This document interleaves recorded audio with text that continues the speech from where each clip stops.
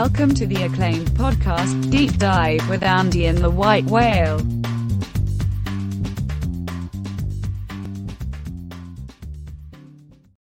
Welcome to the Deep Dive. Andy, happy Thanksgiving. I hope wherever you are, you and yours are healthy and happy. Everyone is thankful for making it through the nightmare of a year we've had. We ain't there yet, honey. Yeah, there's more and also, to go. Happy belated Thanksgiving to our Canadian friends. Apparently, that was like a month ago. Oh, yeah. You guys did it. You made it. We're recording this everybody, today. The drinks you want, the food you want, and maybe even if you're lucky, you, the family, I don't know. I think a lot of people's travel did get canceled, which probably the right call on a lot of fronts, but I know a lot of people. I'm actually excited to have a low-key, chill, just my immediate family Thanksgiving.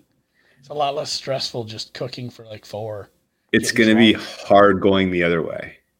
After having a very chill Thanksgiving next year, doing it up again, it's going to be like, oh man, that was kind of nice. I can already tell. Because this week has been chill. Usually this week I'm scrambling. We're like, man, we got to figure out time to record the pod and get it up, and and then there's all this stuff going on, and I'm traveling, I'm flying. What day are you flying? When are you driving? What day? None of that this year. So we're recording this a day early. It is Tuesday evening. I'm very much looking forward to the Thursday football games. Hopefully they are all played. We don't know yet if we'll get 3 out of these 3 games off. But overall, decent slate for Thanksgiving. I mean, it's easy to enjoy football on Thanksgiving regardless of the matchups, but this is fine, right?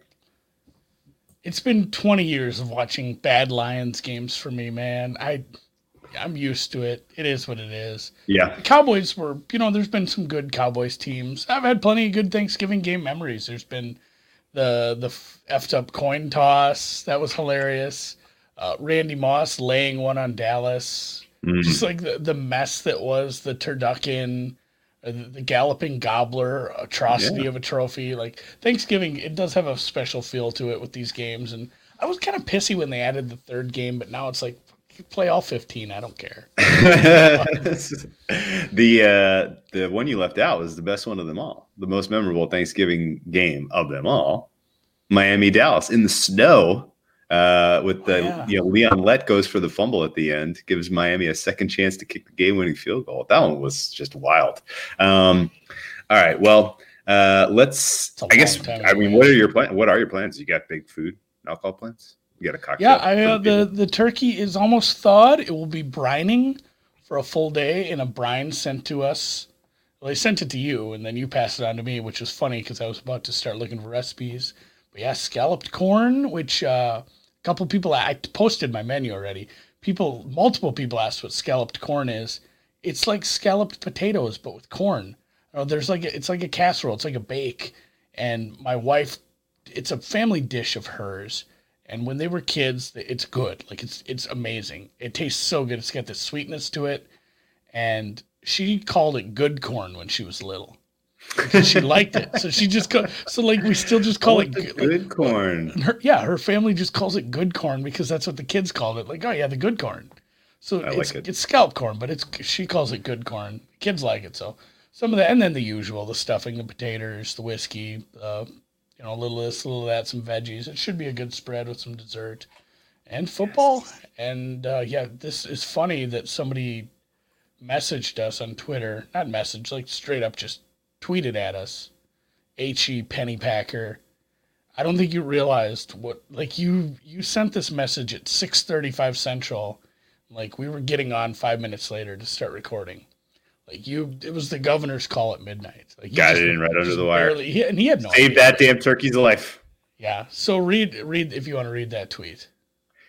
Yeah, if we haven't already recorded the podcast, we should do a quick segment on your cocktail drink of choice for Thanksgiving. What do you got going? You're in the bar, right? You're in the bar. Yeah, people can't see. But yeah, I do still have the. If you're watching live, you see Andy is in a very fucking cool looking bar.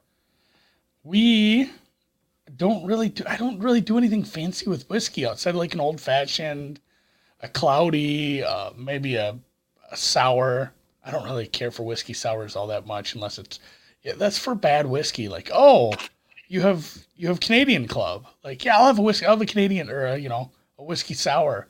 So maybe something along like it's something along those lines. But it's probably just going to be a combination of I'm going to pour whiskey into a glass and drink it, or I'm going to pour whiskey into a glass with an ice cube and drink it. And that'll probably be my entire day there. And I think we have some Coors Banquet beers in the fridge too. Maybe I'll have a beer with the turkey. But yeah, I'm not making a fancy cocktail unless it's just the one with the simple syrup and the bitters. Okay. I should buy an orange, I guess. Okay. Well, it is brown liquor season. Orange is worthy. I'm going to tip my hat to a classic cocktail. Classic. I love Manhattan. I love just a bourbon on the rocks, a rye on the rocks, you name it. But I'm going to step it up a bit and recommend the Boulevardier. Have you ever had one of those? You made up a word. I didn't make up a word. A Boulevardier, you can use bourbon or rye. I prefer a rye. I like a heavy rye, like a high octane rye. And then you do 2 parts rye, 1 part sweet vermouth, preferably Carpano Antica, and 1 part Campari. It's an easy recipe to remember. It doesn't matter how drunk you are. It's a Negroni with whiskey. It's a Negroni with rye. Exactly right. Except you double. Negroni is 1-1-1. This is 2-1. 2-1-1. Okay. And you do a twist of an orange peel for a garnish. And always remember after you take your orange peel, you got to exercise it over the glass. Give it a little. People cannot see your hands. I'm telling you this. Okay, you got to get the orange peel, I exercise it over the glass, and get the orange. You want the orange mist to sweat into that glass.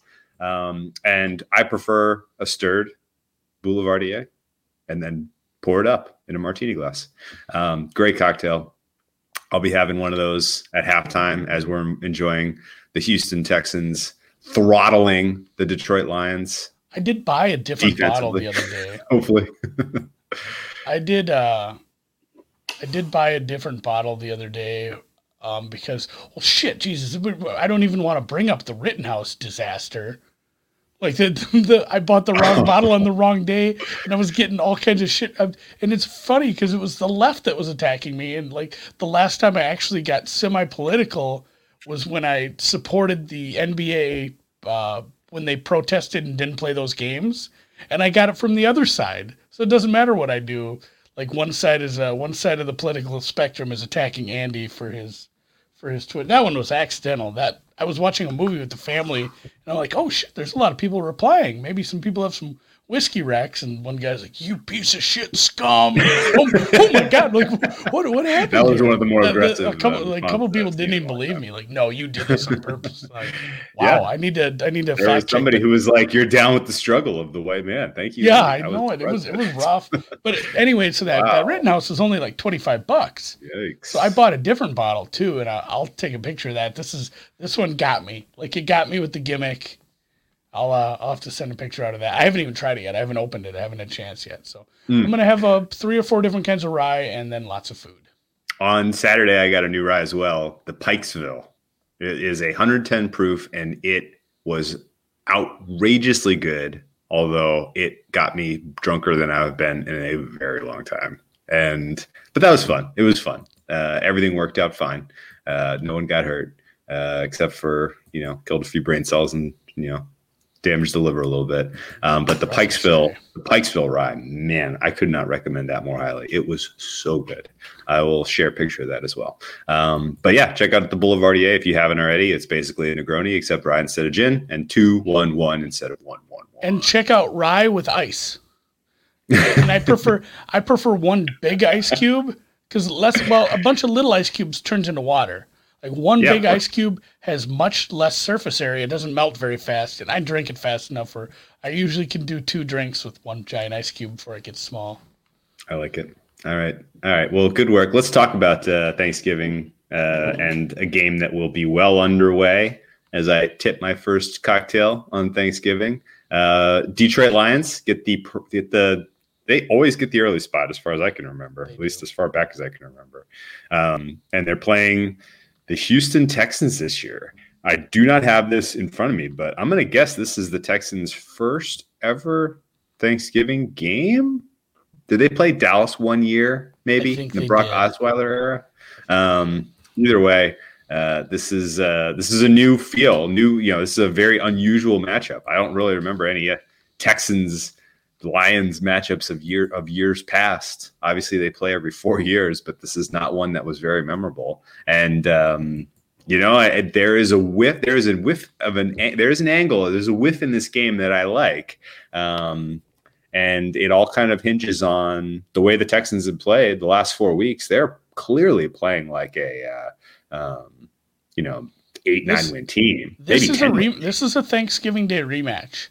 Houston It is? went to yes. I'm actually embarrassed for us, for the podcast, for the brand. This is I did not. I just went to Wikipedia and I started Googling Houston. The Oilers played a bunch, but the Texans' first Thanksgiving game was in 2012, and it was again at Ford Field up there. Maybe it was called something different at that point. Who knows? I don't think that's still Silverdome days, but it was a 34-31 overtime thriller. And Holy I crap. think That that's went right by me. that's the only game that Houston has ever played. This What current was the year you franchise, said? 2012? 2012. So Stafford was involved. Unless he was hurt that year, I guess. The quarterback for the Texans was was it Matt Schaub? I mean, this is long enough ago where it wasn't like David. It's not like David Carr years. It was Schaub. Stafford. Schaub had a hell of a Stafford. day. 315. That was through good the for a air. hot minute there. Stafford threw the ball 61 times. Wow. That is. Jeez. Mikel LaShore scored the first touchdown. If you had that touchdown prop that day. Oh shit! On to modern times though. This game is kind of a mess. That was their virgin and only Thanksgiving Day appearance. Yeah, so right? the Texans. Don't forget that if you were into trends, which I'm not like anti-trends, I'm anti-shitty trends, but if you're a trend guy, Houston undefeated on Thanksgiving thus far, and I think they probably stay that way. It was looking like we were gonna see Galladay in. And again, remember, we're recording this on Tuesday night, so we don't have super up-to-date injury info that we'll have on Wednesday afternoon. But it was looking like Galladay in, Swift out, as Swift was still fighting the concussion protocol. And now it's leaning more towards the other way, where I think it's looking, as of Tuesday afternoon, Galladay did not practice, and that's bad for this Detroit offense. Stafford still has a torn ligament in his thumb. That's not healing overnight. Without Galladay, a ligament. Yeah, it's a thick ligament with 2 C's. He's not the same quarterback with. I mean, how bad is the Carolina defense? They got shut out, man. They intercepted a team in the end zone twice and lost 20-0. It's just not. AP couldn't run. Maybe they can get it going a little more with Swift, but if he does play, but without Galladay, I have no intentions of putting any sort of hope that the Lions win this game, even at the current line. I would think the play here might be just Houston and the points, even though it's a small favorite. But I played the under. I'm pretty happy. We got a good under, and if Galladay's out, I'm very happy with that under. I'm double dipping on this, by the way. I'm doing Houston and I'm playing the under. I think this is I think they're correlated. I think they're correlated, and I think you really are. You really are talking about everything's falling apart in Detroit. I mean, is there going to be a prop up? Is this Patricia's last game as head coach of the Lions? There was one earlier in the week. I mentioned this somewhere that he was plus 275. He was still second favorite. Like, I don't even know why. To be next coach fired? Next coach fired. I'm not sure why they even list Gase anymore. Like, it's just not happening, guys. So take him off there. He's safe. It's silly. So NFL I'm not sure if it's in futures or props or what, but I did see a lineup on this. It might be under just some goofy props. It was like Bet Online, I believe. Well, I don't know that I don't support Patricia retaining his job. I don't think he's done a good job. I don't think he lost his locker room his first freaking year coaching. And yet here he is in year 3. They've given him all the chances. He in the moved world. to -1. He moved to -150. Ah, interesting. Somebody's getting ahead of it a little bit.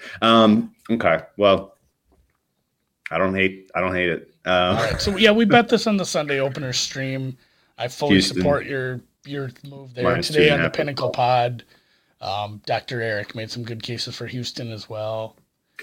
Yeah, I mean, what you really have to recognize is Deshaun Watson is so good that he's succeeding in spite of all of the terrible things that have happened in Houston this year, in spite of having no support from his offensive coordinator in terms of running a plus EV game plan, in spite of having half of an offensive line that can play well, in spite of having Bill O'Brien strip this team of talent over the last handful of years, take away his top receiver. He is still performing at an all-pro level. It is awesome to see. Over the last 4 games, I was shocked by this, but over the last 4 games, Houston is playing as well as Indianapolis, Buffalo, Arizona Cardinals. They're playing better than Tennessee. They're playing better than the Chargers. They're playing better than the quarterback's Bucs, an important position. Ravens, Browns. I mean, yeah. And that's the thing too. Like, to close on this game, Patricia versus a good quarterback. That's not. He can't game plan for that. They're dead. Yeah. Dead. Yeah. I think that's reasonable. Also, so after the next 2 games, take a quick pause. I do not a pause, like we're not stopping the podcast, but I do have some things to talk about once we get through these 3. What's the second? Is Washington Dallas the afternoon? Yes, it is. That's the sandwich one. You want to tee that one up? Yeah. So Washington, Dallas did have a scary situation today with a coach. We might know more about this by the time the podcast comes out, but sounds like a coach had a serious medical emergency. The rumors were even worse than that at first, so who knows what's happening there. They did cancel activities for the day here on Tuesday. We'll see what comes of that Wednesday, and hopefully everything's all right. This game goes off without a hitch, and hopefully that coach is healthy after we all, everything hashes out here. But yeah, Dallas is a 2.5 juicy or a cheap 3 favorite at home versus the football team in a battle amongst the leaders in this division for the division. Really, I think Philly doesn't have a great chance to win their game on Monday night. So essentially, if you get this win, you're probably just sitting there tied with the Giants. The Giants probably win now because they do face Finley, but getting this win gives you a leg up in this division race, and somebody's going to the playoffs, man. One of these horrid teams, and God, it might be Dallas. Dalton played a bad defense without a pass rush. We looked that up today. Minnesota's leading sacks getter for the year doesn't even play for the team anymore. The next sacks leader has like 3. It's a linebacker. Eric Wilson, I think. So, I mean, this is not a team that can get a pass rush against a bad offensive line. So you are going to a stark contrast in style from the front 4. You're going to see pressure from the Washington front. But if Dalton has figured something out and over the bye there, built some rapport with these receivers, this could be a kind of a really stupid team. Like a really, really, really, really, really shitty Kansas City. Because obviously this is not Patty Mahomes, and these are not, but they're really good receivers who can get separation, catch balls, score, and they're a terrible defense. Like it's like the worst version of Kansas City you could ever imagine, and that kind of scares me as a team. Like I feel like Dallas wins this division, wins a playoff game, and then just gets throttled by somebody. Doesn't it seem like the team that wins the NFC East is going to win a fucking division or a playoff game against someone stupid? And a team that can score points is dangerous. Like if they can just outscore, Minnesota's offense has been humming, and they put some hits. They put some hits on those players. Like they were playing very physical. Like Dallas was into it. You could tell they weren't a team that had like quit on the season. Like that defense especially was into it. And yeah, they got burnt a few times, and Minnesota has some good weapons, and Cousins has been playing well of late. But like Dallas seemed to care, and I think they might win this division. It starts here. That said, I'm not betting this game. gross. I mean, right now the playoff picture in the NFC is looking pretty crystallized. Yeah, it's just one of these 4 teams, and then the rest of it. Yeah, it's pretty set up. I mean, it's pretty crystallized outside of the NFC East. Yeah, I think you're going to have it is. three, I mean, it's three just, NFC West teams team. are going to get in: Saints and Bucks, Packers, and somebody has to win out of this mess. I don't have a good feel one way or the other. I can't bet into this market anymore. I didn't get out of my Philly position soon enough, and that's where I wanted to go with honestly, this. Last thing I'll say on this: yeah. If you want to bet Dallas here, there's places where they're plus 225 to win the division. That's a better play. Yeah. If you really want to lay points with Dallas here, maybe just take that price to win the division instead.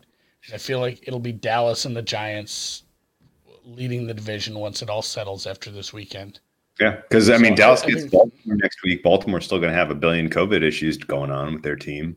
Who knows if they're back to full strength? So things did get the world turned on a dime for Dallas last weekend with that upset over the Vikings. Really, and yeah, but I don't know that I agree with your sentiment that I think Dallas can sneak in. Yes, I think 225 is a good play. Yeah, no, I'm kind of tongue in cheek saying they're going to beat someone, but they're I think at minimum they put a scare into someone.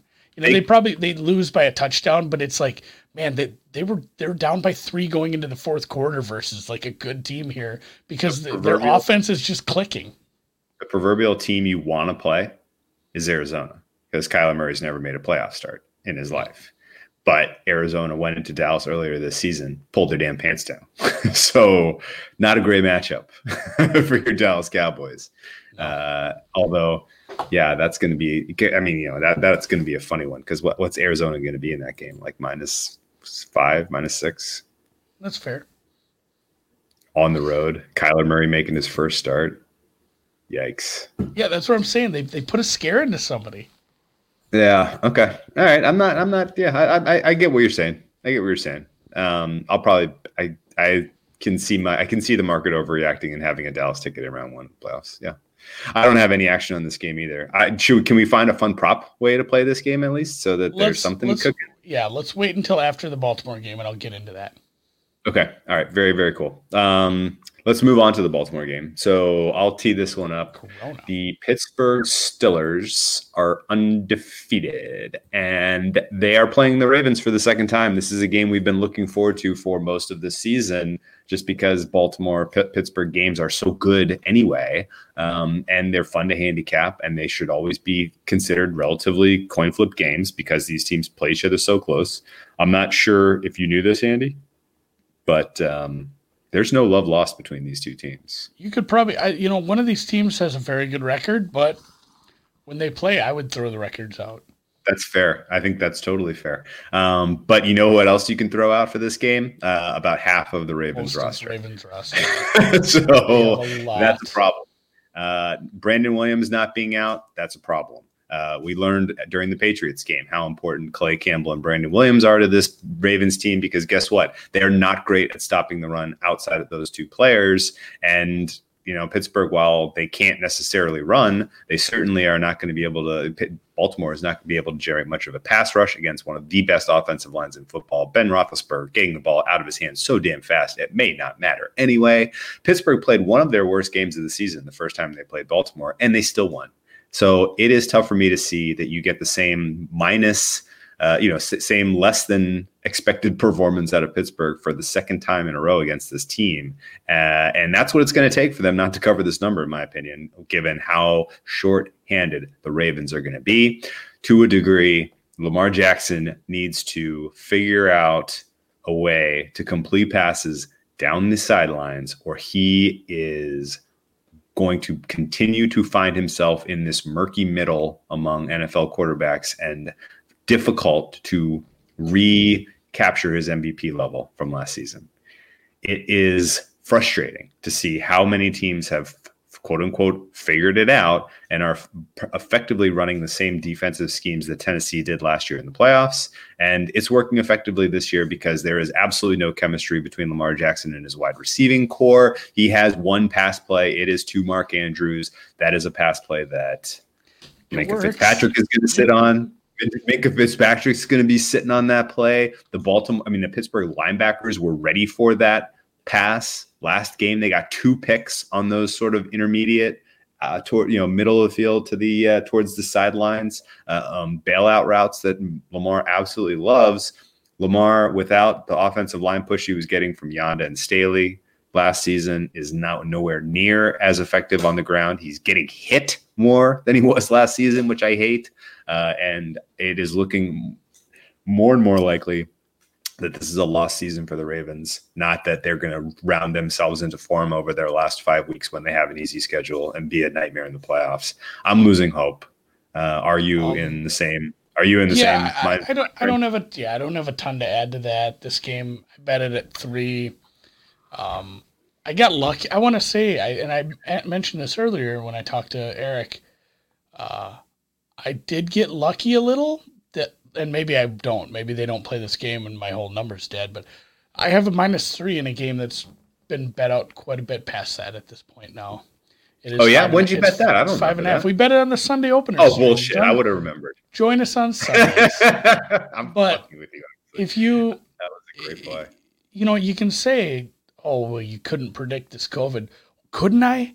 Like, they had two running backs with COVID last. Like, when a team has it, like, the odds of them having it again the next week and maybe worse is better.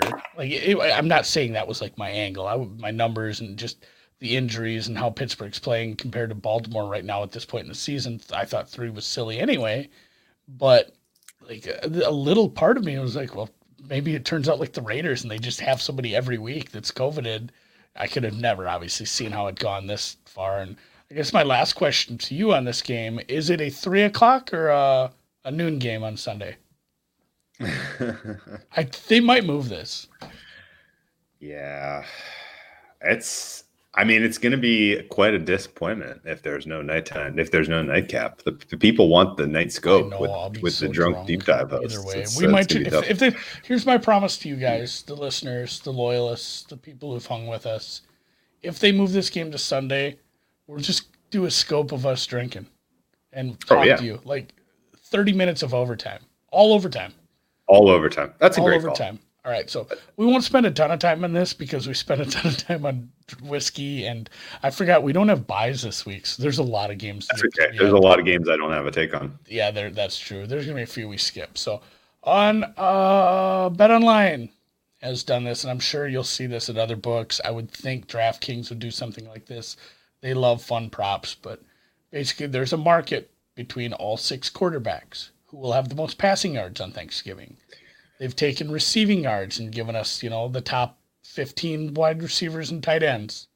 They've done most rushing yards and given us the top, it looks like 10 running backs. Highest margin of victory, will it be over 14.5 points or less than in, the 3 games?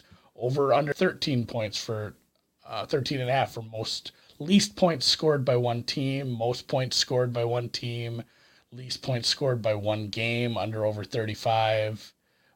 Least which team will score the fewest points of the 6, which team will score the most points, and then a Lamar Deshaun rushing yards prop, which is stupid because it's Lamar -300, and then just a yes/no overtime. So if you do want to get involved in Thanksgiving outside of, and you don't have a take on these games, there is going to be some fun props like that, and we won't go through all of them, but I think the passing yards one's worth a look.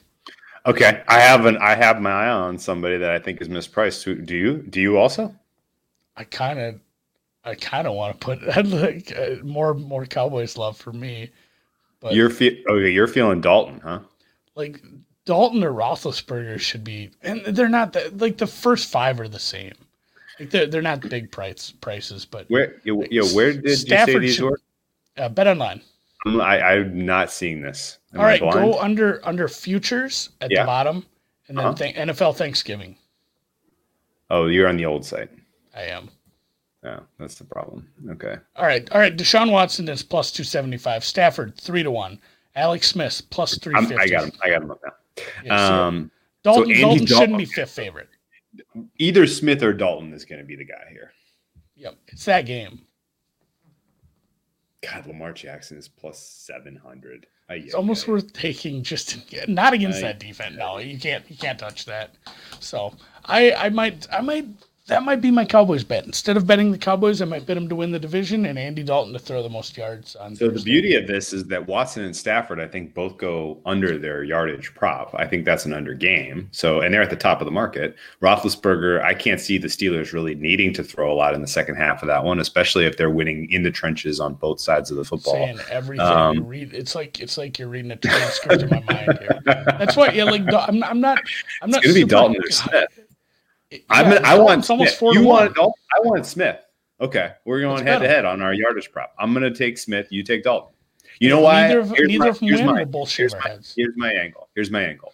I want Smith because I think the Cowboys are going to be up early, and I think the Redskins are going to have to play catch up. I think a lot of the game state that saw Alex Smith pass more yards than Bryson DeChambeau drove his longest drive at the Masters. That same game state, I think, is in play here for the Cowboys game. And I think Alex Smith is going to be throwing a lot of football. I clicked the little risk max limit button just $50. To see. Well, I wanted to see if it would put up 25 or 50. You could bet $250. Oh, yeah. All right. That is actually kudos. Nice. That was a little surprise. If only they would grade the election wagers, you cowards. One of these grade days. The election wagers. Yeah, I thought it was going to be. And I would be betting Max. I would be Max playing this if you would just grade the election wagers, please. Yep. All right, so I just played a little Andy Dalton plus 375. You're Alex Smith plus 350. I'm in on Alex Smith. I might play them both. Yeah. All right. Well, no, it'd be more fun for the entertainment. If, all right. Well, I only played one. You're on Andy Dalton. I'm on Alex Smith. I think the Cowboys win, probably cover, but I think Alex Smith is going to throw quite a lot of touchdowns. Actually, you know what? Speaking of top performers, what's Terry McLaurin's top receiving yards? Because he's the guy. Oh, he's the favorite? Oh, yeah. Okay. Shit. Well. Yeah, he's 6-1. It sucks. His price sucks there. And the Cowboys still not crazy. It's not terrible, but there's 3 games and a lot of receivers. Like I'd like to throw out the Houston game completely, and then the ball gets spread around so much in Dallas that I'm kind of looking at like who's the second guy in. Is it CD or is it Gallup? No, who's the second guy in Washington? Like, I want to bet on like J.D. McKissick. Oh God, he's not listed. He's terrible. Who is the second? Who is the second highest? Who is the second highest wide receiver in that Lions game? It goes Cooks then Fuller. Okay. No. I meant when they played the Lions and Alex Smith had 400 yards passing. His top 2 targets were McLaurin and Kissick, although Kissick only had 43 yards. Yeah, McKissick had like 15 targets for 40 yards. Alex Smith really spread it out in that game. He was 95 to McLaurin, 43 to McKissick, 66 to Logan Thomas. 59 to Isaiah Wright. Maybe Logan Thomas. They're not listing Logan Thomas, dude. He's not up there. Is Field on there, or is if somebody from the field hits, is that an infinity hold? Free roll. Yep.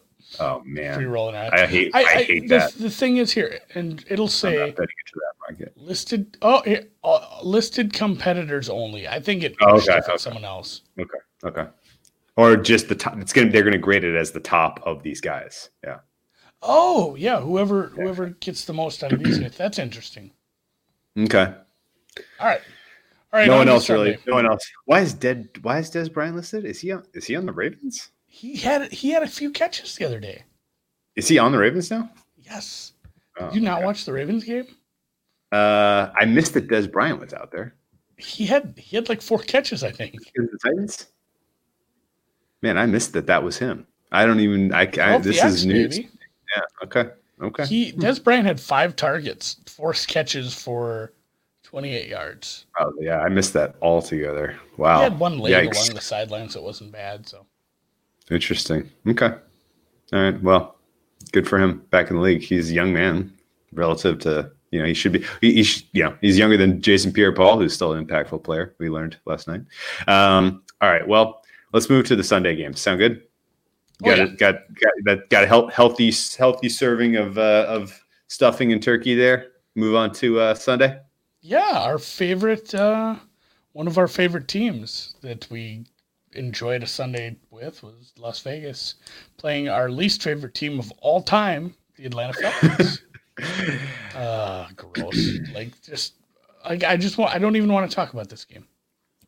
I need to talk about it because I need all. you to stop me from doing something stupid Yeah, here. that's fine. Go ahead. This is an enormous letdown spot for the Raiders. Enormous. It really enormous. is. They just played on Sunday Night Football against the Chiefs. They played up. Everyone in that game was playing their damn ass off. And this defense still stinks.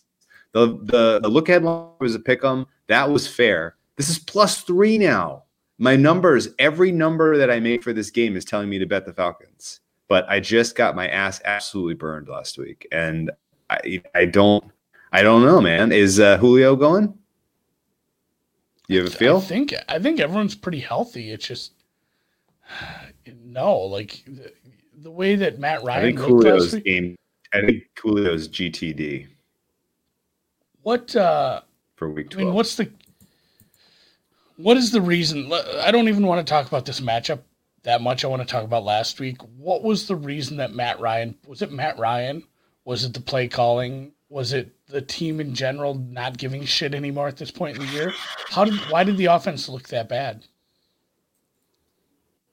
It's poorly coordinated. Matt Ryan had a bad day, and they just kind of looked like they came off their bye sluggish. Like right. If you go over the last 4 weeks, the New Orleans Saints D is the number 1 defense in the NFL. Period. Yeah. They're playing the best defense right now in the NFL. It has come out of absolutely nowhere because they stunk out loud for the first 4 weeks of the season. But over the last 4 weeks, they are number 1, better than the Rams, better than your Steelers. It's absolutely crazy. They are the top performing defense in the NFL over the last 4 weeks. So I want to give them a pass. I'm going to end up betting the Falcons here. I'm going to take the 3. I mean, my numbers are saying I have to, and I know sometimes I will swerve when I'm just like, look, I can't stomach this, even though I have line value on a play. But there's not a lot I like this week, and this game should be a pick 'em. It should. I pretty much have the same thing in my numbers. I have our timesheet up twice instead of my power numbers. What a lame move by me. Yeah, it's if you want to do the whole bounce back, let down. This team played over their head. The other team played out of their ass. Like, Atlanta's not that bad. Vegas isn't that good, especially on defense. This would be is it the double down Trent thing where Atlanta probably should be able to move the ball and you just play Atlanta team total? Because I think I just martingale all the losses I've had on Atlanta the last 4 years and keep martingaling it, and then when I finally win, it's like I'm undefeated betting on the Falcons. I've never lost betting on the Falcons. No, seriously though, we're at week flipping 12, man. We shouldn't have an adjustment that's this big from the look aheads. We shouldn't. These are known quantities. Without there haven't been like mass injuries to Atlanta like we normally have this time of year. Julio probably doesn't go, and that is some of the, if you wanted to hang a +1, you're not getting my money on Atlanta. If you +2, you're not getting my money. +2.5, I'm probably passing on this. But 3, I can't let it go, man. I mean, I make Vegas like a 1.2 point favorite. Yeah, with or without Julio. I don't make an adjustment for him. No adjustment for him. Okay, you like Ridley and Gage enough that it shouldn't matter. Okay, I think. Gage all right. Well, he's had some injuries throughout the year too. But shame on me if I lose twice in a row on these clowns. And I don't think my action has anything to do with their outcomes or their performance, but it sure feels like it. just a really good spot for the offense to get it figured out though. At home that's true. Versus an atrocious defense I think maybe that goes understated based on the last 2 weeks. Like, oh, Denver didn't do anything. Yeah, Denver sucks shit. And, like Patrick Mahomes is going to do that against everybody. Yeah, I mean, they won against him once. And, people are able to slow that offense down. So, yeah. Part of me also wants to give Falcons a pass because they were playing so well going into their bye, Like they had seemed like they had things figured out to a degree heading into the bye, and that can cool a team off. We've seen the bye cool a lot of teams off this year. Come out playing crappy, and Atlanta is the most recent victim. I don't know why it happens, but it's a sign of poor coaching. And Dirk Cutter, man, he stinks. I can't wait to see him jobless. That's not a very nice thing to say on Thanksgiving week. On the holidays, after we did it, we already did it to Patricia. Dirk Cutter, hopefully you hear this and it inspires you to coordinate your ass off this week. Be the best man you can be. Yeah, let's move on. Cardinals taking on the New England Patriots. Fascinating matchup because I'm not 100% sure either defense really has an answer for what the other offense does well. Really. I think that both of these teams are going to move the ball relatively easily in this contest. New England obviously doesn't have a ton to play for. This is a motivational low spot. They effectively got eliminated last week. That was an ugly loss to Houston. Houston's playing well. This Arizona team is coming in with extra rest, extra time to prepare. They were very, very close to beating the Seattle Seahawks last week. They can't afford to screw around, though. They're on the bubble here for the playoffs. They see the NFC West slipping through their fingers. They had a they were leading that division for like a hot second, but either way, I think Arizona gets theirs in short order in this one. The Patriots defense I still have rated quite low, even though they can cover well. This is an over spot. Starting to fade. They used to have that identity of being able to shut down some receivers. This defense with all the opt-outs early in the season, maybe catching up and some of the injuries. Gilmore banged up a little here and there. The only reason I would stay away from this is the uncertainty of where I sit on a Tuesday evening with a guy with an AC joint sprain on the other end.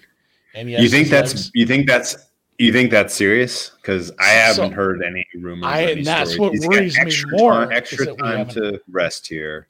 I'm worried more because I haven't heard anything until I see footage of him throwing the ball. I'm assuming that they're hiding something because it's one of those things with a sprain. Yeah, sure. He played, finished the game. He didn't look terrible, but that's the sort of thing that swells up when you cool down. And like if his shoulder's swelling up and it's tightening up and he has limited motion, limited mobility, and he comes out there and we see that, I think we're going to feel terrible about Kyler Murray game. Said his absence from practice was purely precautionary. I feel good. I feel fine. I think that makes me feel worse. It's not surprising Murray is taking it easy early in the week. No, and like even if they're fine, like I think that tells me zero. Like if it was worse than we thought, he'd be out. If they were precautionary, which I don't blame them if they're not worried and they just be like, well, let's not get him banged up on a goddamn Tuesday. But until I see him throw the ball, I'm not involved in this game. His motion isn't great anyway, man. I'm it's not. I'm excited about that. No, it's not. New England's emotion or motivation is like bupkis right now. I agree there. You know what else though? 49 points. I don't need sharp passing Murray because the Patriots can't stop the run anyway. The Cardinals are going to move the ball however they feel like it. And maybe they don't rush as often because they don't want Murray to take any shots. And if that's the case, then I'm going to feel pretty angry. But they just have so much more dynamic offense than what the Patriots can currently stop. I don't see how this one stays under the total. I got in at 49. It's 49.5 right now. I still think that's a fair play. I think fair total here is 51. You're going to take any action on this game, or is this an easy skip for you? I agree with you if Murray's looking healthy. Okay. It should be 51. Right. Okay. That's fair. Let's move down to a game that I really want nothing to do with. I'll let you tee this one off. Yeah, same. It's ishy. The Giants have been bet out, and a lot of it, I think look ahead was Cincy to be favored here, which obviously we know the reasoning behind the big move in that off the injury. Further unfortunate that it was multiple ligaments plus some structural damage. That's worse. Hopefully Burrow's ready to go when the season starts next year. I'm not actually super hopeful for that. I think he probably does miss preseason and camp. The way that hashed out with just the severity of the knee injury sucks because he was a fun player to watch and a young talent that I think was coming along nicely with a pretty horseshit roster. And a big part of the injury was because of the roster, especially, the five guys in front of him.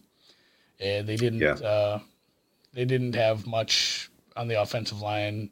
They've had injuries on the offensive line to make it further worse. And you went up against a good pass rush, you got rolled up on, and, that's football and it sucks.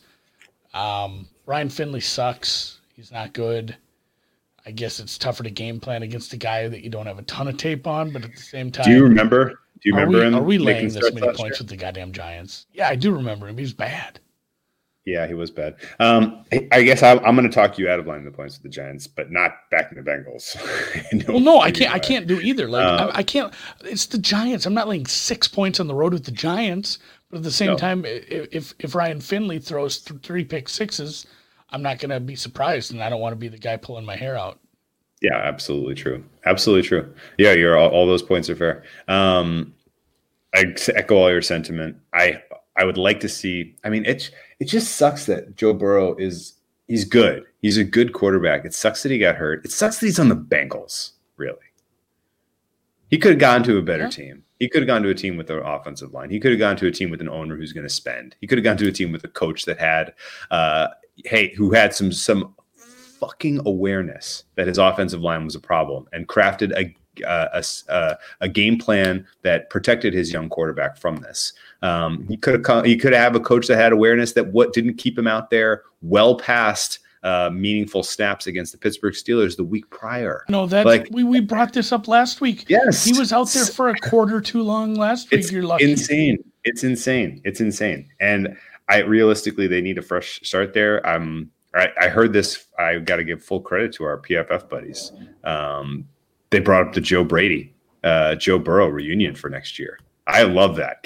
Let's move on from the Zach Taylor era. This is not going to work. There's nothing inspiring about this. Let's get Joe Brady in there. Then let's get Penny Sewell, the top offensive line prospect out of Oregon, generational tackle. Let's get him in front of Joe Burrow, please. That would be quite nice for future entertainment out of the AFC North for sure. Don't lay the points with the Giants because this. The Bengals with Joe Burrow were 3-4 points below average? What do you think?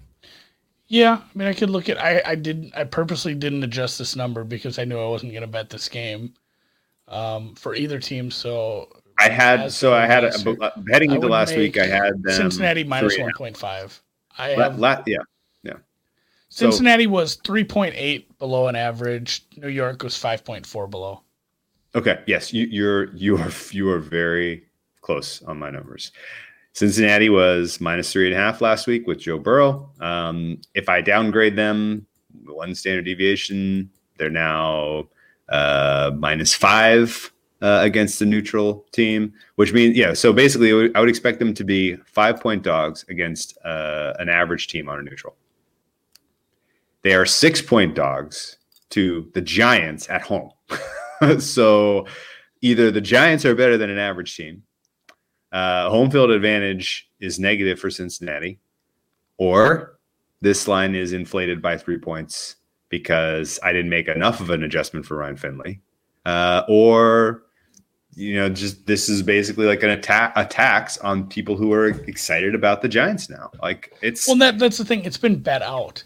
Like even sure. They made the adjustment when they opened it, and then it's already been bet out. So, like, if you wanted the Giants, it's too late at this point. That was an opener slam that you had to hit, and then you could come back if you really wanted to once this inevitably gets to, 6.5. No sense betting this now. And then just curious, because our power numbers were close on that, and I know we disagree on a few. What's your most averageest team? You said, they would be this, a dog to an average Cleveland team. Browns. Oh my God, my it's really close between Cleveland and Minnesota for most closest to 0. I'm higher on Minnesota than you. I have Minnesota as like a quarter point above average. I'm upweighting them a little bit, I guess, because I downweighted their early season data because of all the rooks. Yep. And now they got some experience. So I'm at 57% over winning percentage over an average team for Minnesota. I'm at 51, little under 51 for Cleveland. Also the Chargers, very close to an average team for me. 51 for the Chargers too. Miami, I'm at 49. Atlanta, I'm at 48. New England, I'm at 48. I got a big bunch right below 50%. There's a lot of not quite average teams in the NFL right now. And then there's a couple nuclear awesome teams named the Kansas City Chiefs and the Pittsburgh Steelers. Okay. Let's move on. I don't think it's worth backing the Giants. You're right. You needed to hammer that at the open. The ship has sailed. Another one that I think is pretty straightforward to skip is Cleveland, Jacksonville. Cleveland is still accumulating important injuries. Denzel Ward probably not available in this game, but does Several it matter? Weeks, I'm hearing. Yeah, that's not great. Hopefully they take care of business against the Jaguars and we get an opportunity to fade Cleveland in a future endeavor. Gardner Minshew season is back. His hand is healed, supposedly. That's got to be an upgrade over Juice Luton. Juice Luton heads back to the European tour. He had a fun little run as a quarterback in the NFL. It didn't work. He was awful last 2 weeks. So Gardner Minshew is probably an upgrade. I would expect this is one-way traffic here for Cleveland. Although Myles Garrett's probably not going to be good, not playing either, right? He's not. He's already been ruled out again with COVID. Yeah. Cleveland is not a good offense. But this is something again that I discussed earlier with someone.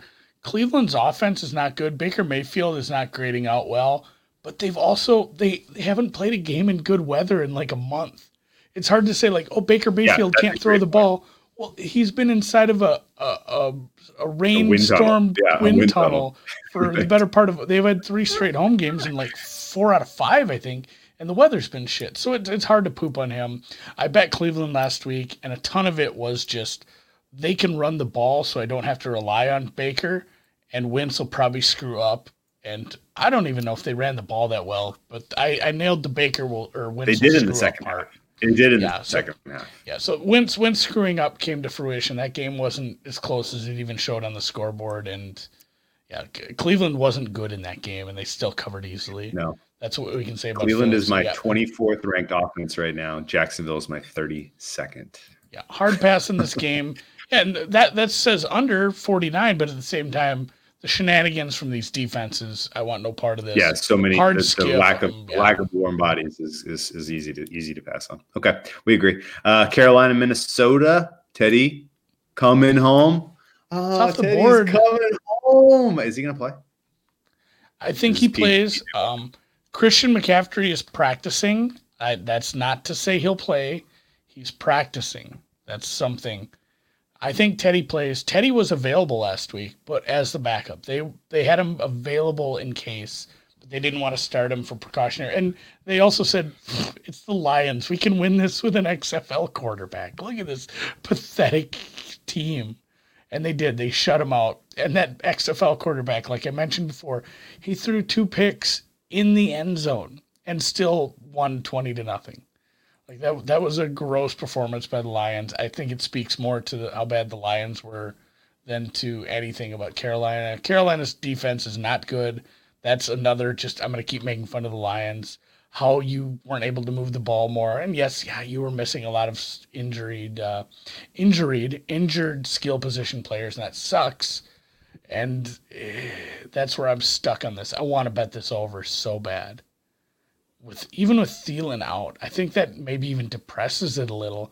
Where I think Minnesota still can move the ball with the tight ends, with Diggs, just Dalvin Cook, even Madison, like out in space against this bad defense. And Minnesota's defense, as we just saw, is just as bad. It's a bottom 5 defense. It doesn't matter who's getting back. They get no pressure on anyone. They can't cover anyone. This is as good of, if not better, receiving core with those 3 receivers out in Carolina. If Teddy's back, I'm hitting this over. Like all I have to hear is Teddy's playing, and I'll play this up to 50. Okay. That's a good off angle. The board. It's off the board angle. For the most part. Where we sit right now on Tuesday night. I am going to open up 12 tabs right now. See if I can get it anywhere. Circa has it up to 48.5. I'll call out Eric. Eric Parkilla. Nice. Wire him some money. I like it. That's a good angle. I'd I don't have any further takes on this. I generally agree with all that. Carolina's, I mean, that result last week was absolutely wild. 20-0. What the hell was that? That was so strange. Carolina's defense is not that good. They are surely going to give up points to Minnesota. Okay. I'm on board. And no lean on the side either way. Oh, Carolina. Like I would play Carolina or Carolina money line. But if McCaffrey and Teddy are full go, they're live to win this. And none of that. It's in Minnesota. It's indoors. It's another reason to love this over. Yeah. No, I'm on board with that. That all sounds good. Let's move down to a rematch of a game we saw on Thursday Night Football 2 weeks ago. It was Tennessee versus Indianapolis. Indianapolis was clearly the better team in that game.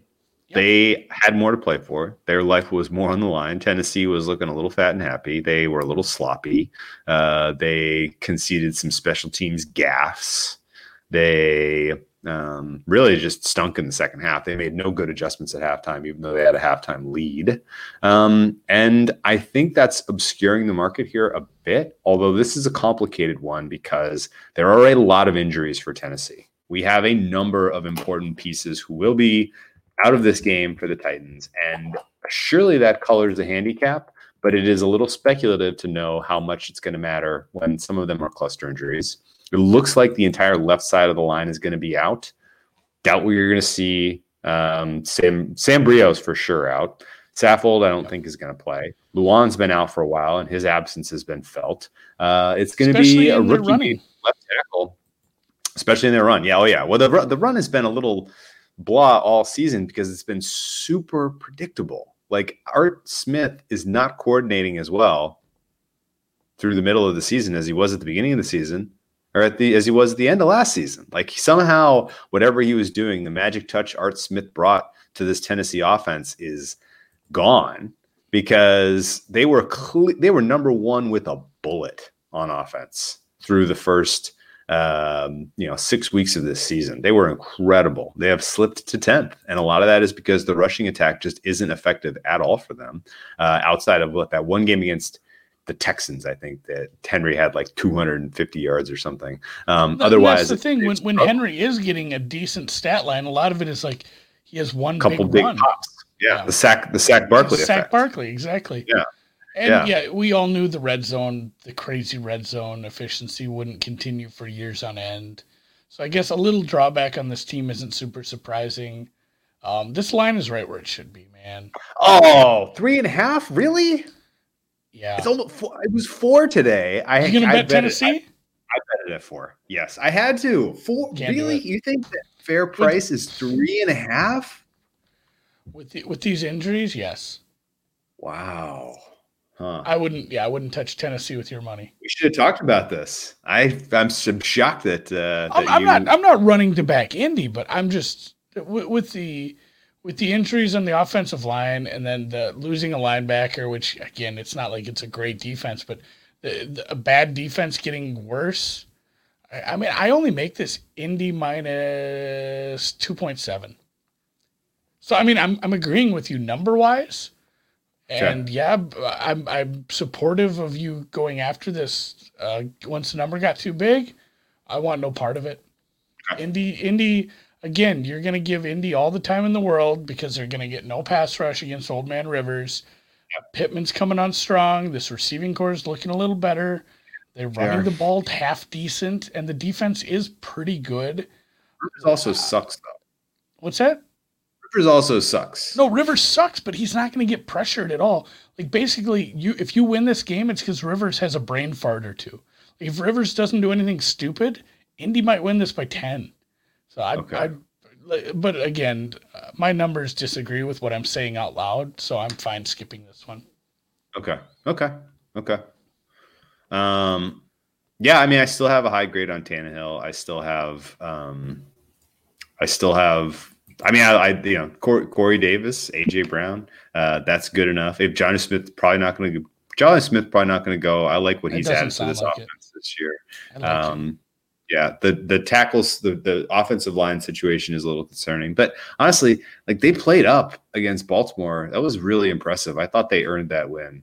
Whereas Indianapolis, I felt like they were gifted that win against the Packers.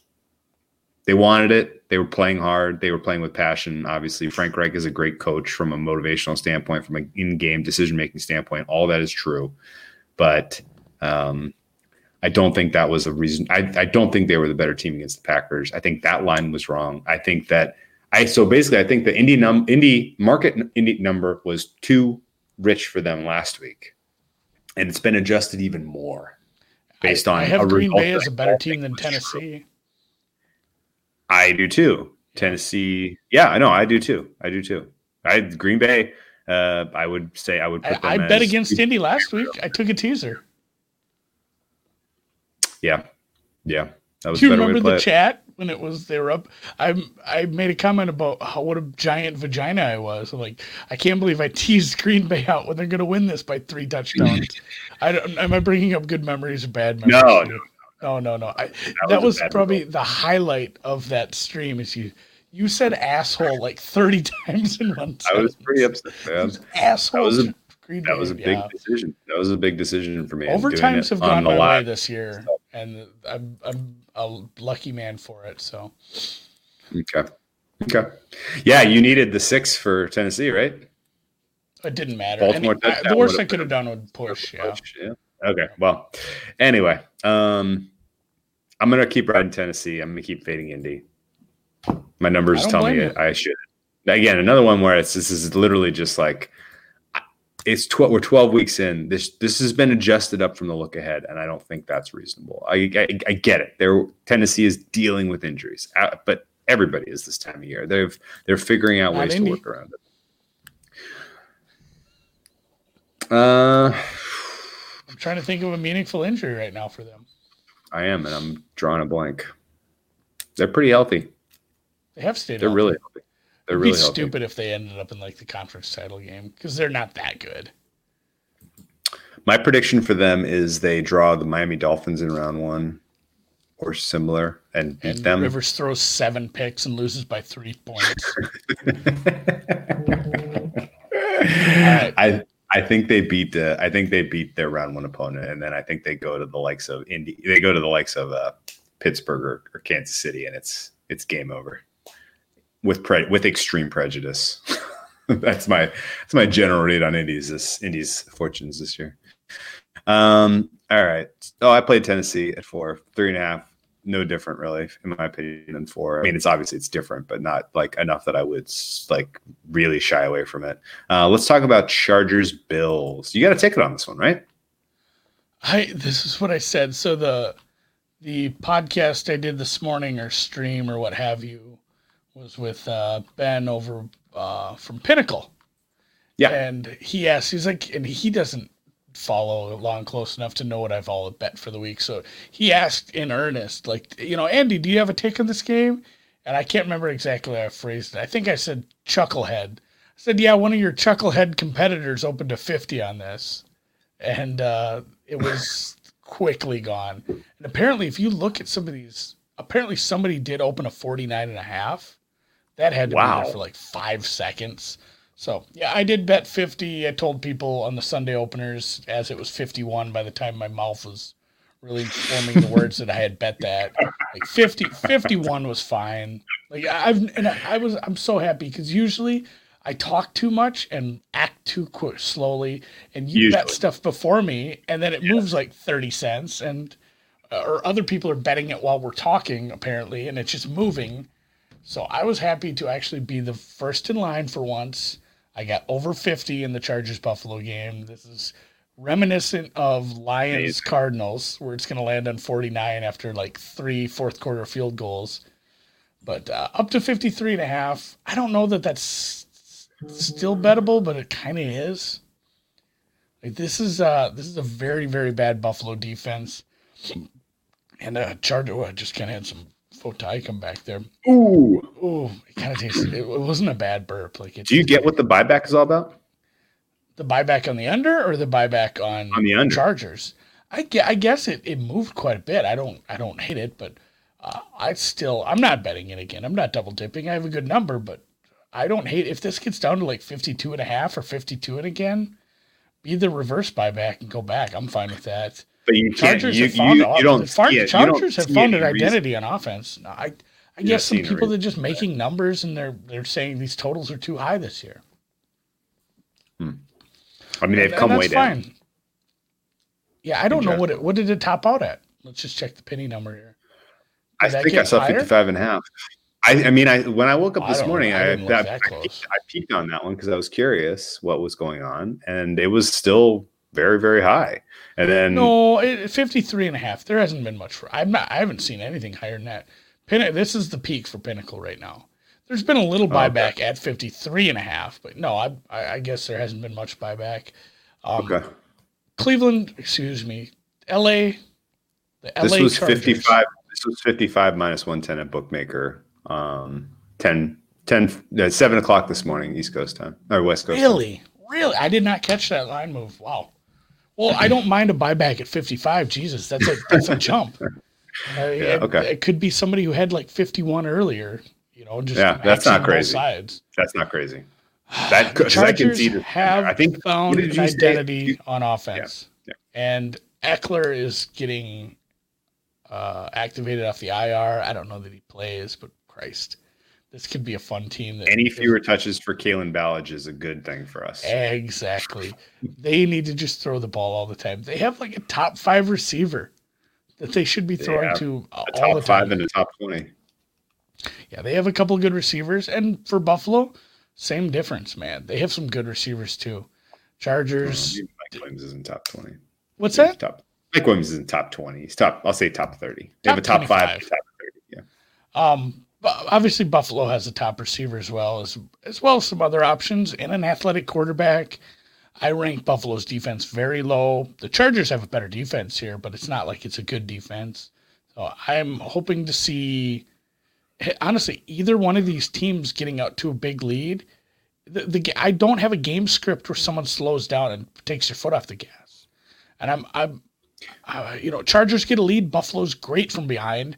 They will straight up abandon the run and let Josh Allen just play, backyard football, sling it around, run the ball a bunch, and they'll get back into the game. If Buffalo gets up a bunch, their defense is horse shit, and the Chargers can just go to the air and score. So I think this is going to be similar to Buffalo Seattle, where it doesn't matter who's leading. The game script is always guiding me towards more over. And if we have a slow start, I'm going to double down on this live. So I wouldn't be surprised if I have like an over 48.5 at some point if there's a slow start. If it's a fast start, I'll just sit there and smile. But yeah, over. The number is big. Yeah. 5.5. Buffalo off the bye too. John Brown didn't practice today. I think he goes, but I hope he goes. It's why I love the bye. I would love him to go for the over, but as far as power number difference as far as the between number Buffalo and the Chargers, it's not that big. my power number difference it's 1. I have plus 1.5 for the Chargers, plus 2.5 for Buffalo. Mine is 0.75. An LA team going to the west to the East Coast playing in cold weather. Is that worth Early slot? 4 points? Maybe it is with a shit. So here's the thing. Extra rest. It's compounding. So it is a warm weather West Coast team. Just start listing things. East Coast, early game, cold weather, shitty head coach, rookie quarterback. Extra And rest. it's a lot of little against a team off extra rest. It's a lot of little things that probably add up to like a point. But the number's still too big. Again, but if you want to bet on the Chargers when they start charging, have at it. More power to them. I bet on the Falcons, and they've been falconing. Why not? Maybe you should parlay this too. You can feel really bad about yourself at the end of the day. Again, this is another one that's just like the numbers. It's wrong. It's not right. It's too high. I wish I had a 6. I might be able to. Nope, I thought I saw one. Never mind. I'm probably going to play the Chargers. It's It's Chargers. We have a friend who knows the Chargers quite well. I'll pick his brain on this, and then we can decide. Josh Allen. It's Stan Humphries. Josh Allen. I'm not sure Josh Allen is winning games by multiple scores. No, there's no sense laying these points. Mm-mm. If you like Buffalo, bet the over, bet the team total over. Don't lay these points. Yeah. Okay. All right. I'm probably going to end up playing the Chargers. I haven't played them yet, but I probably will add. I will lay the table for the Miami Dolphins heading to the New York Jets. Miami Dolphins, one of the teams that earned a big downgrade by my efficiency numbers of this last week, largely on the basis of poor offensive performance really now a couple of weeks in a row. They had a good offensive game against the Arizona Cardinals, but that was really it under the Tua era so far. Otherwise, he has been uneven. He did not perform well on the road at altitude. Kind of a predictable spot. Did you regret not betting Denver last week? Because I feel like a lot of people really, really did. Yeah, we talked about it. The more I thought about it, I'm like, I God, played the under, so I was like, whatever. Oh no, and we took the under, and it felt good because and not only did we take the under, but we took more under. This is one of those where there was 2 quick touchdowns, and it's like that isn't sustainable. The total got up to like 51.5. Not sustainable. Ridiculous. It didn't clear 40. More than happy with that result. I was a little worried about overtime once Fitz came in, but very happy with our under. If you can bet an under in this year and feel good about an under 46, like it's not like some high ass total. We got a mid 40s under to come in nicely, and I felt good about it. But once the game started to be played, it's like Denver's winning this game. Yeah, absolutely true. What did you think? Are we going to get? Are they going to reinsert Tua into the lineup here? I mean, this is a rematch of a game that was one way. It was one way, all Miami in game one. It was in Miami. That was Joe Flacco behind a terrible offensive line with no weapons to pass to, so it's not exactly apples to apples. Offensive line for the Jets is playing a little better. A bunch of their passing weapons are back. 7, though, for the Jets. 1 score, really? I mean, they needed some pretty miraculous backdoor action. The Flack door against the Chargers to cover the 8. That's 2 covers in a row if you're keeping track. They're streaking. I've noticed that too on your end. I don't know what's up. It's probably StreamYard servers. Jets are streaking. Break up the Jets. They've covered 2 games in a row. I don't know, man. I don't think I'm getting involved either way. But boy, if there isn't a good right spot for the Dolphins offense, if this isn't it, then I don't know what is. Yeah, and that's the thing. Like the Dolphins, the past few weeks, it's been predicated on defensive and special teams plays that give them good field position. And, Tua did have one nice performance against Arizona where he went up and down the field a few times, but against a stiffer test in defense on the road, they weren't able to get it done. A second straight road game for a young quarterback who confidence can't be great after he got yanked out of a game, essentially. So I don't see a reason to lay this many points, but I'm not backing the Jets. I don't care which quarterback it is. I think it's the 6.5. If it's no, this is it's trending there. I don't have to bet this game. Like there's just other games. Miami's pass defense matches up really well with the only thing the Jets are doing good lately. You know what? The Jets needed a blocked punt against the Chargers and and a late score to get that thing home. You like the under? Yeah. I mean, honestly, that's kind of the same angle. I'm basically saying Miami's offense gets right, they score 24, and the Miami defense dictates the way that this game plays out, and the Jets score 17, 14 maybe, right? Like I think the under and the Dolphins covering are the same angle here. I just am not sure which one is stronger. COVID for one of the tackles for the Dolphins. I don't know if he matters though. Do you have an opinion on Jesse Davis? Not really. Jets had some injuries too. Fant and Perrine. I think going 16 is coming. The Jets without Poole as a cornerback are really, really bad. on defense. Yeah, They're really like bad. They're 0-11 or something. No. Team. But like you can just pass on them whenever and wherever you want. No, they're not breaking up. They're not stopping anything in the passing game. So Tua could potentially very much get right in this one. I'm probably going to back the Dolphins. I'm going to wait for 6.5. Jets team total is going to be like.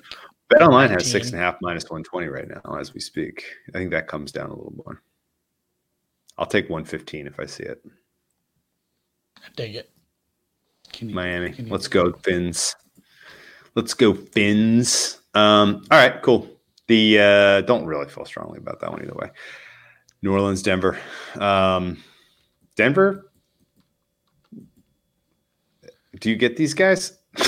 No, it's a bad team, but they played a pretty good game plan against a rookie quarterback in their home, in their home turf there, with a stiffened up defense. Even though it missed some pieces, they got hurt early in the year. It's still a coach predicated on defense, and I guess that's their identity since their quarterback sucks badly and can't hit any of these receivers when they need to.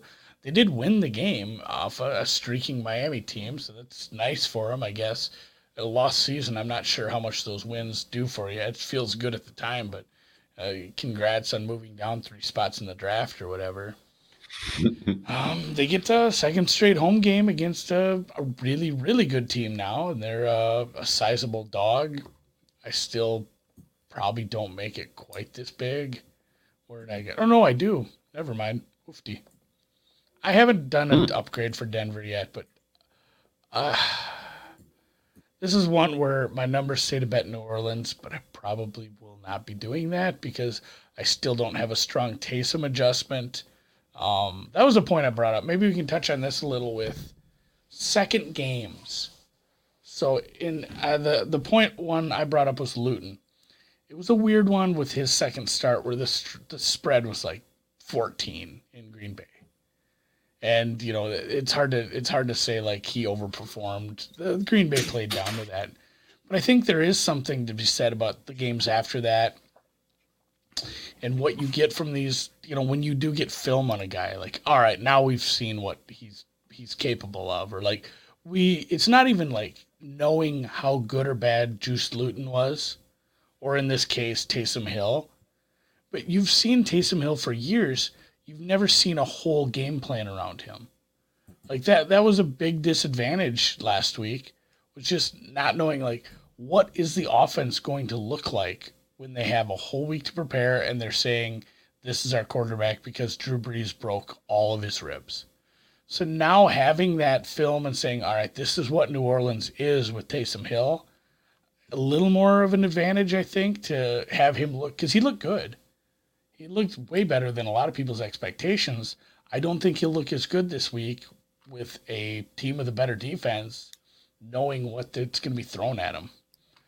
I'm tempted to take Denver here. If this keeps getting bet out, like you see 6.5, 7, I'm probably going to scoop some Denver. I'm not going to feel great about it. Because Drew Lock is bad. And New Orleans pass rush has got better as the season's gone on. Still have some coverage issues, but these are 2 good defenses, and it's the lowest total on the board, I believe. I think I have a problem with this total. We talked about looking at an under on Sunday because it was over 44, and I was like, yeah, my fair number is 44. Down, man. It's been bet down. 43.5. I'm probably going to be the buyback here on the over. And I don't have a great reason for it. I can tell you that Denver's defense is good when they get pressure, and they got pressure against Miami. I can tell you that they are not going to get pressure against Taysom Hill, and if they do, Taysom Hill is going to scramble and he's going to gain first downs on the ground. And your points about what you can do to stop Taysom Hill after you got a little bit of tape on him are valid, but this is Sean Payton's calling a great offense right now. Michael Thomas and Emmanuel Sanders are healthy. This offense for the Saints is going to score points. I really think they match up well against the Broncos defense just in terms of personnel because their offensive line is so solid, and because the scrambling, the mobility should help the Saints, sustained drives. Similarly, we talked about how over the last 4 weeks, the Saints defense has been performing out of their minds. There is some regression to the mean coming for them, I think. I don't know if this is the spot. I mean, obviously you're used to playing in warm weather, you're used to playing in a dome, and now we're going to throw you out in the elements and at altitude and ask you to play the same quality. I have a tough time seeing it. I think this has moved too much. I'm going to be the buyback on the over unless somebody beats me to it. Do you have a strong objection? I guess one of the ways that this game matches up weirdly, and maybe I'm what's the bias where you're anchored, or you're not anchored, but like you're looking back and you're seeing a pattern or something. Bias? No, not anchoring. I knew anchoring, but basically I got the same feeling for this as I did for like when Teddy Bridgewater and the Saints were going at Chicago last year. I don't know if you remember that game or not. The Teddy Bridgewater experience was wild last year for the Saints, and this feels pretty similar. Everybody sees Brees go down. They know, hey, we got to step up our level of play. And the offense, especially, I think is capable of doing that. Now that Taysom Hill's got some snaps, I think I'm more interested in an over with him involved. I don't know. Any strong objections? The clustering illusion might be where you see clusters in random data. I don't know if that's big enough data. It's only one game, really, you're basing it off of. I can get behind a little bit of we're seeing some regression from the defense. The defense was worse than I thought, and then it picked it up, and maybe it's right back where I thought it would be at the beginning of the season. I guess I made a case for Denver, and I'm kind of shitting on it with what I'm going to use here. But really, when you want to do the regression for the Saints defense, sure, I guess there's better quarterbacks to do it with than Drew Lock. Like that's probably what's going to keep me off this in the end. It's like Drew Lock is not a good quarterback. Like my numbers agree with it. It's just it's tough with the added, little fly in the ointment of Taysom Hill having one game of seeing him. That's probably what's just going to keep me off this altogether. Okay. All right, that's fair. I'm gonna think about this one a little harder. I have no idea what to make of Niners Rams. I was gonna say Dunning-Kruger effect just to make you feel, it's like a dig, like you're an idiot. I got plenty of Dunning-Kruger in my life. Don't you worry about that, my friend. Niners Rams is interesting because I was so excited to bet this game the first time they played this season. It was one of my favorite games we had on the board all season. I don't think we've agreed harder on a game ever. Yeah, I was so excited for that one. And this time around, I have literally no opinion. What is your read on the Rams? Did you bet them to win the NFC West? Do you think they still win the NFC West? And is this a potential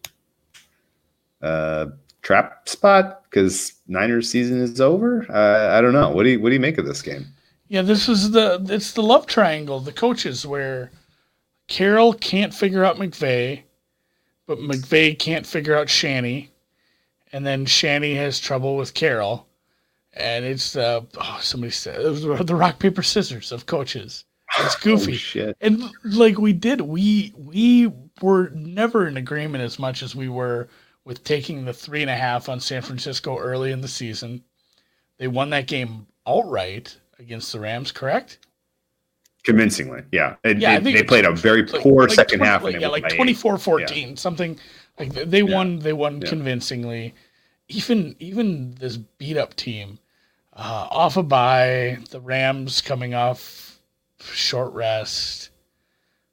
Yeah, bad spot. Man, it's such a bad spot for the Rams.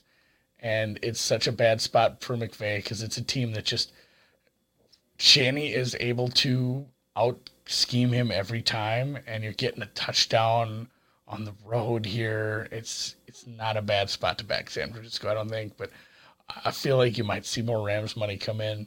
Like normally I'd be tempted to just tease the Rams here, but man, it might be the game I have to stay. It might be just like I'm taking San Francisco in the points or nothing. So, I went to my numbers, and I still don't have a good grip on how to rate San Francisco with so many injuries throughout the year. So, I mean, my numbers say bet San Francisco for, like 3.8% of your net worth if you wanted to throw it through the KC there. But I'm probably going to tread lightly. This might be a Frisco +7 for me. I want to double check. Whenever a team is off a bye and it's a team that's had a shitload of injuries all year, I'm behind on them. Like, oh man, absolutely. Yeah. Like who's hurt, who's healthy? Because I didn't have to worry about it last week. Like I need to catch up 100%. On this. But once I look, and I do know the Rams had a major injury who's still going to be affecting them, and now they're going up against, not the pass rush we saw at the beginning of the year, but they still have some decent depth pieces and some good linebackers. Yes. So Whitworth missing is important. Indoors, Niners. I couldn't even tell you the quarterback is at this point. I don't know if it matters. I don't think it's Jimmy at this point still. No, it's going to be Mullins. I'm not sure what I'd prefer. I think I'd prefer a healthy Mullins over a hurt Jimmy. Yeah, there's a lot of questions here. I don't think I can make a plan this game. I do want to throw into consideration Rams team total under as the secret pod play. Rams team total. It's going to be about 26. It's going to be 26 and a half maybe. The angle for that is, but there are problems. Kwan Williams, defensive back, just got suspended for 2 games. Javon Kinlaw, we need him off the COVID list. We haven't heard one way or the other that he will be available. And yeah, there's a bunch of running backs coming back healthy, but that should help keep this low scoring also. I have a 27 on -20 to the under. All right, let's do that. Yep. I like that as the secret. That's scope. A play. All right. Yeah. So Bet US has that right now. Under Check Nitro. There's other places that have team totals early. Under 27 on the Rams. Yeah. A lot of reasons like this. The potential for the pass rush mattering. The difference in rest matters. The fact that the Rams go under. Rams with home. A lead turn into a nutless conservative yeah, a nutless turtle. My goodness, do those turtles have like no my grandma always used to say, a nutless turtle. Do you want to guess the highest? Oh, and by the way, I'm lining this one up as a second half underlook too. I'm gonna be very, very interested to see if Shanahan has something fun, frisky, good coming out of the gate. And puts a little pressure, it puts a little points on this Rams team. This is going to be a good live underlook. This is going to be a good second half underlook. To this point in the season, the Rams have, what do you think the highest point total they've allowed at home is?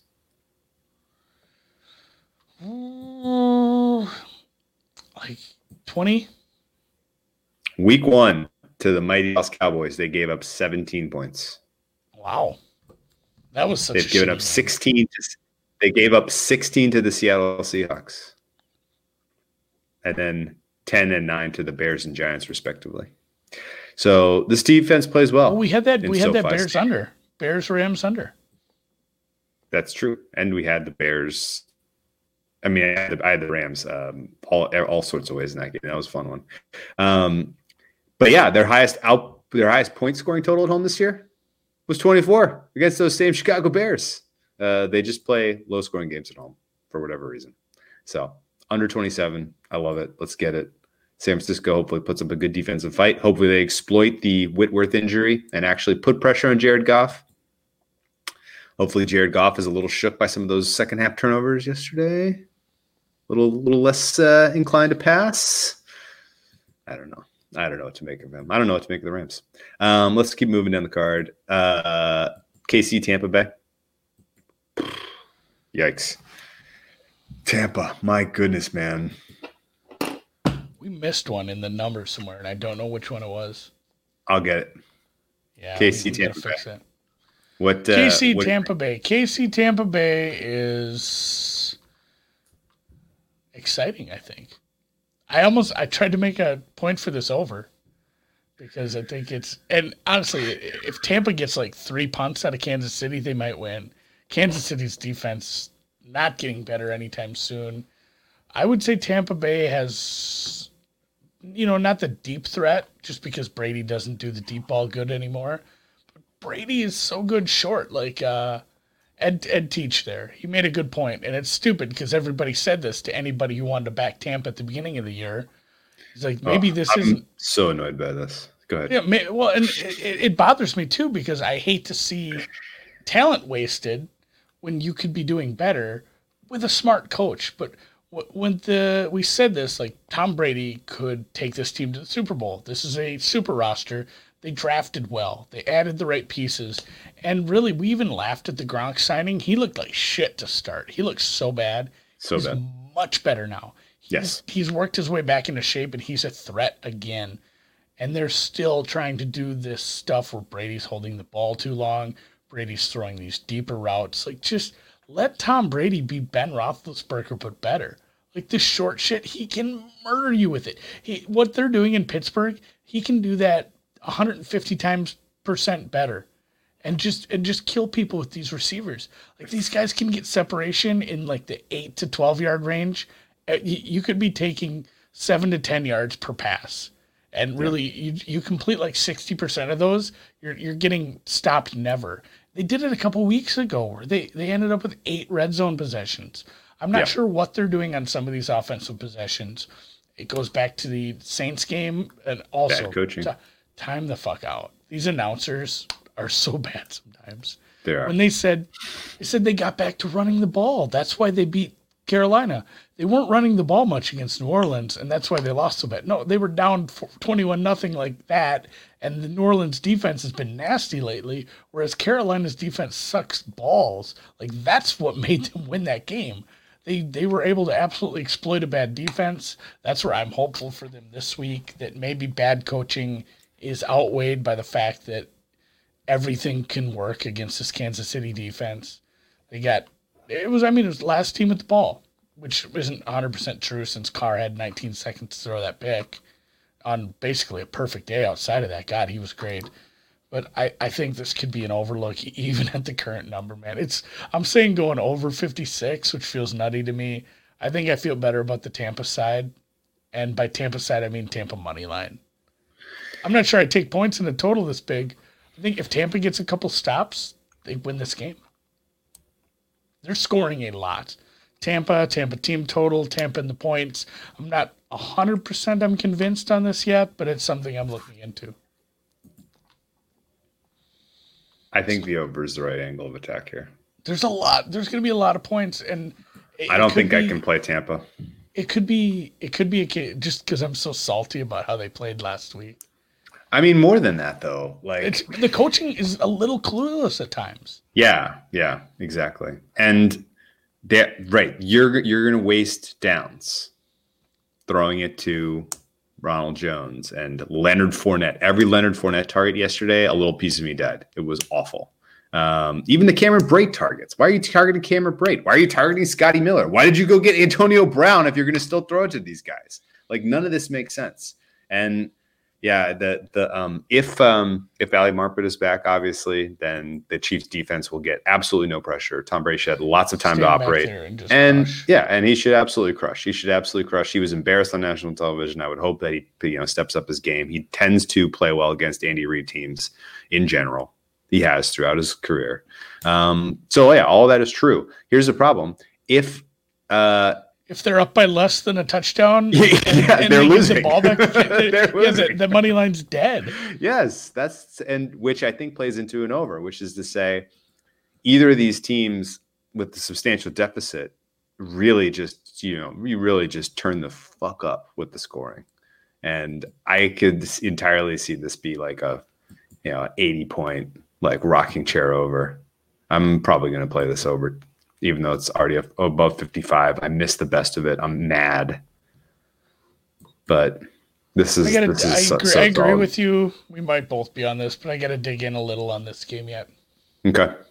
All right. I hate talking myself into it over after it's moved 3 points. I know, I do too, especially when it goes across 55, which is quasi-key. They match up well. They really do. Tampa should score. And if they score first, then Kansas City answers. And if they score second, then Kansas City answers. So, and if they score again, Kansas City will answer. Kansas City will answer. Exactly. So I don't know, man. I don't see how you can play Kiev away from this team. I think this is an offensive explosion. One of the higher scoring games of the season by my numbers. Let's talk about the mistake by the lake that is Sunday Night Football. Yeah, this will be right there. This is on Lake Michigan. No matter where you sort it out, it's in Green Bay. Chicago traveling up there with that shit show. I don't want to spend a ton of time on this because we don't know who the quarterback is. Although a case could be made that it doesn't really matter. I guess unless it's like Bray or Slaughter or something really goofy. I don't think Mitch is the answer to the problems. I don't think Foles was the better quarterback, but the difference between the two wasn't substantial either way. So none of this really matters when the game planning, the offensive game calling, and really the talent outside of A-Rob is so devoid. So it was a team that got lucky that there was this crazy cluster injury like in 5 seconds where the Lions lost every cornerback that played on their team, and Mitch had some crazy comeback. Like, the jokes about this is the worst 5-1 team ever. Yeah, they were. I mean, they clearly were. This is a 500 team at best, and now they're showing it. They had a chance. They probably should have beat Minnesota. If they could have put together like one drive there, they could have beat Minnesota. They're just not a good offense. If Foles had 5 inches less on that ball. Yeah. First of all, I wasn't exactly sure why they wanted to just air it out at that moment. They had plenty of time left to drive. They didn't have to play that way. But yeah, Foles throws that pass a hair tighter. They beat the Vikings. They started with that too. Wasn't there a pass right at the beginning that was picked that hit the receiver high? Yes. Early in that Vikings game, he threw one a little high. And it went off the hands and got picked. So he's just a little off. He's not I don't know what happened. We had some crazy-ass run. He won a Super Bowl. He's not good. Green Bay played down the other week to Jacksonville. They absolutely dicked around in the second half and it bit him in the ass, lost the game somehow last week. They didn't deserve to lose that game. They should have won that game. I'm not sure what happened there. That was just really odd behavior from LaFleur. Yeah, I don't know what to say about this team. LaFleur is not an aggressive coach. Either way, I'm teasing this. I don't know with who. I think I've teased Green Bay like 4 times this year. This would be a very sexy spot for me. Chicago team total under. Green Bay as a teaser leg. Chicago, both teams to score no. It doesn't matter. With who is the question? With who is a very good question. And I'm not seeing anything I love. No, I don't want it to be New England. No. That feels horrid. I don't want it to be the Rams because I'm not on that side right now. Miami is a road favorite teased down, feels really ishy. Yes. So you're left with like the non-Wong stuff, which sucks. So I'm gonna have to think about that. I might just not do it because I can't do open teasers where I want to, where I get the good price. Is Dallas a 2.5? Oh no, so Washington a 2.5 interest you at all? No, because Dallas is crushing them, winning the division. Okay. Greatest show on turf too. Dallas, Andy Dalton and the Kings of Texas. I don't know where it's gonna be. It'll be interesting. I'll have to poke around a little, but right now I don't have another leg. Definitely not the look ahead on Thursdays Baltimore minus 7.5 against Dallas. No, Dallas wins that game. Seattle's not going to be high enough. Not a great leg right now. If I want to tease that too. That is a fun one. Damn. What's the right this total's angle? probably too high to be doing it, but Atlanta, maybe. Yeah. Get them out over. I might not have a leg for this, so we'll figure it out. Is there any college legs? Probably True. We don't tease college. All right. Well, I like that. Close her out. Figure out a way. Close her out. I'll write this one down. Favorite play of the week: Seattle, Philadelphia under. Yep, this is one we agreed on quickly. We agreed on Sunday. We bet this. What's it at now? I've been busy. 50. Oh, really? Mm-hmm. Good. Yep. Flat 50 at bookmaker. Did we get 53? And a half. Oh my god! Yeah, it was one of those where you had to say it out loud, and then I'm like, oh, yeah, that's going down, right? Like we don't even have to like it. We can just bet that. Yeah, we saw how Philly plays in the wind last week, and it wasn't even that hard. That wasn't even that heavy wind. And there's a weirdly, 50 at bookmaker, 50.5 elsewhere, but yeah, that went down nice. I can't really tell you. Would you still play it? Somebody who didn't listen to the stream on Sunday, would you still play? I see there's a 51 out in the market. Would you still play under 51? Yeah. Okay.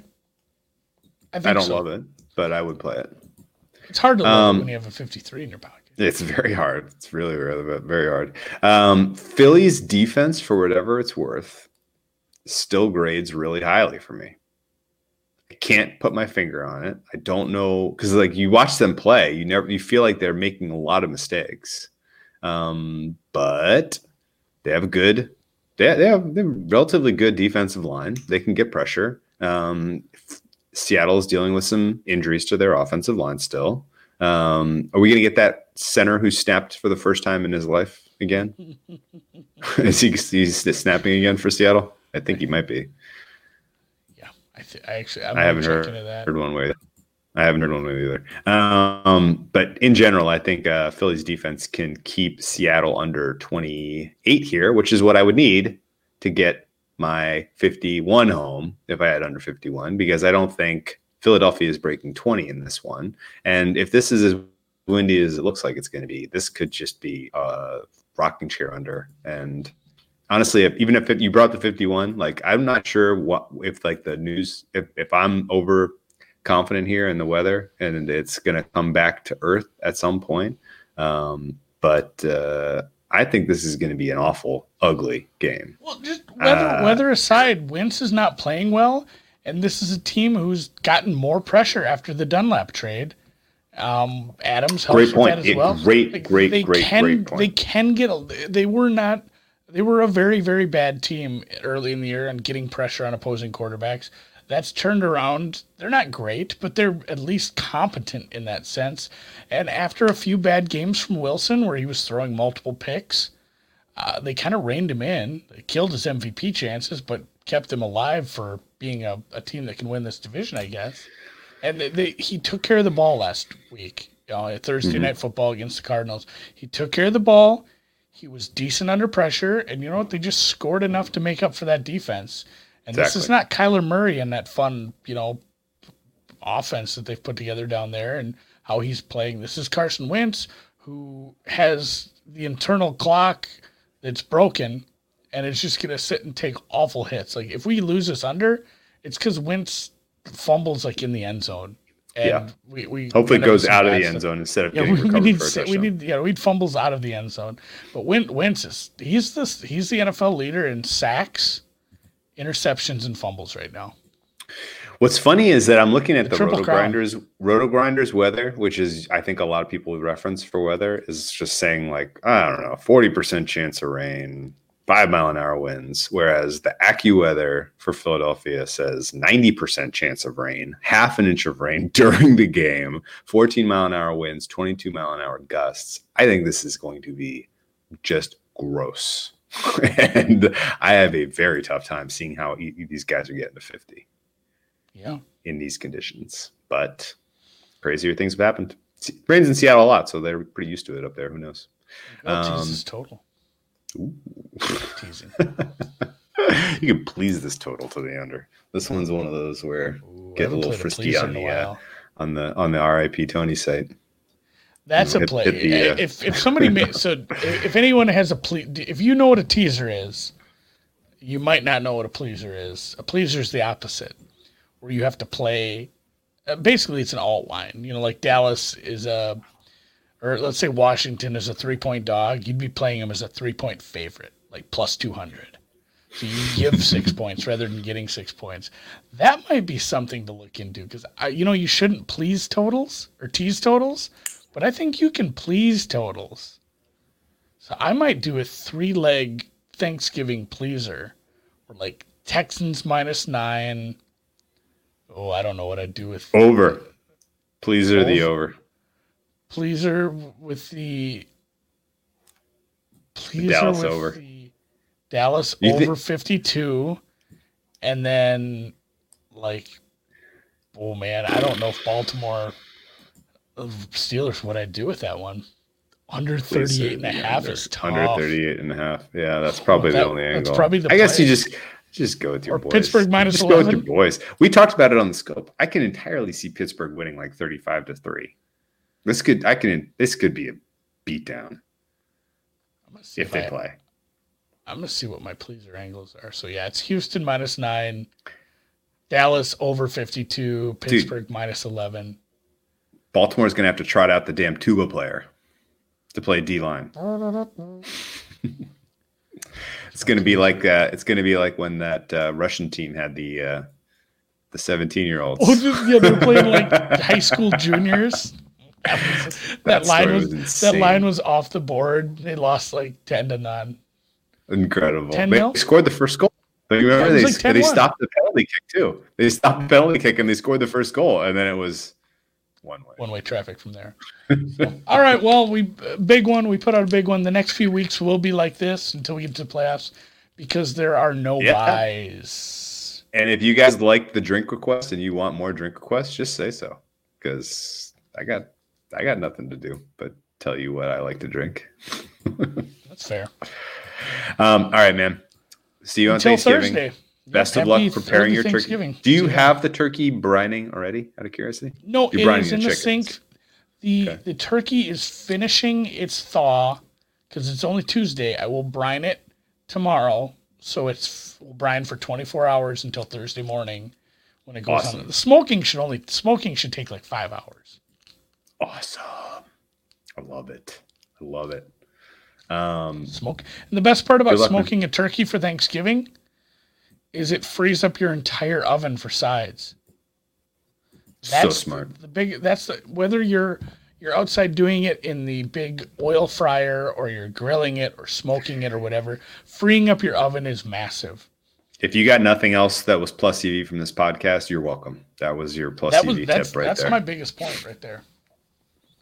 I love it. My plus EV tip was when you make when you make a brown liquor cocktail, garnish it with an orange and exercise that orange. Give it a little twister-rooney. Get the you put it with the skin side down, so the pores. You put it with the skin side down, and you give it a little twist, so the you want the orange mist to come out of those pores. It's so good. That's the way you do it, my friends. All right, well. Take care. Have a great Thanksgiving, and I'll talk to you on Thursday around halftime of Game 1. How's that sound? I like it. See you guys.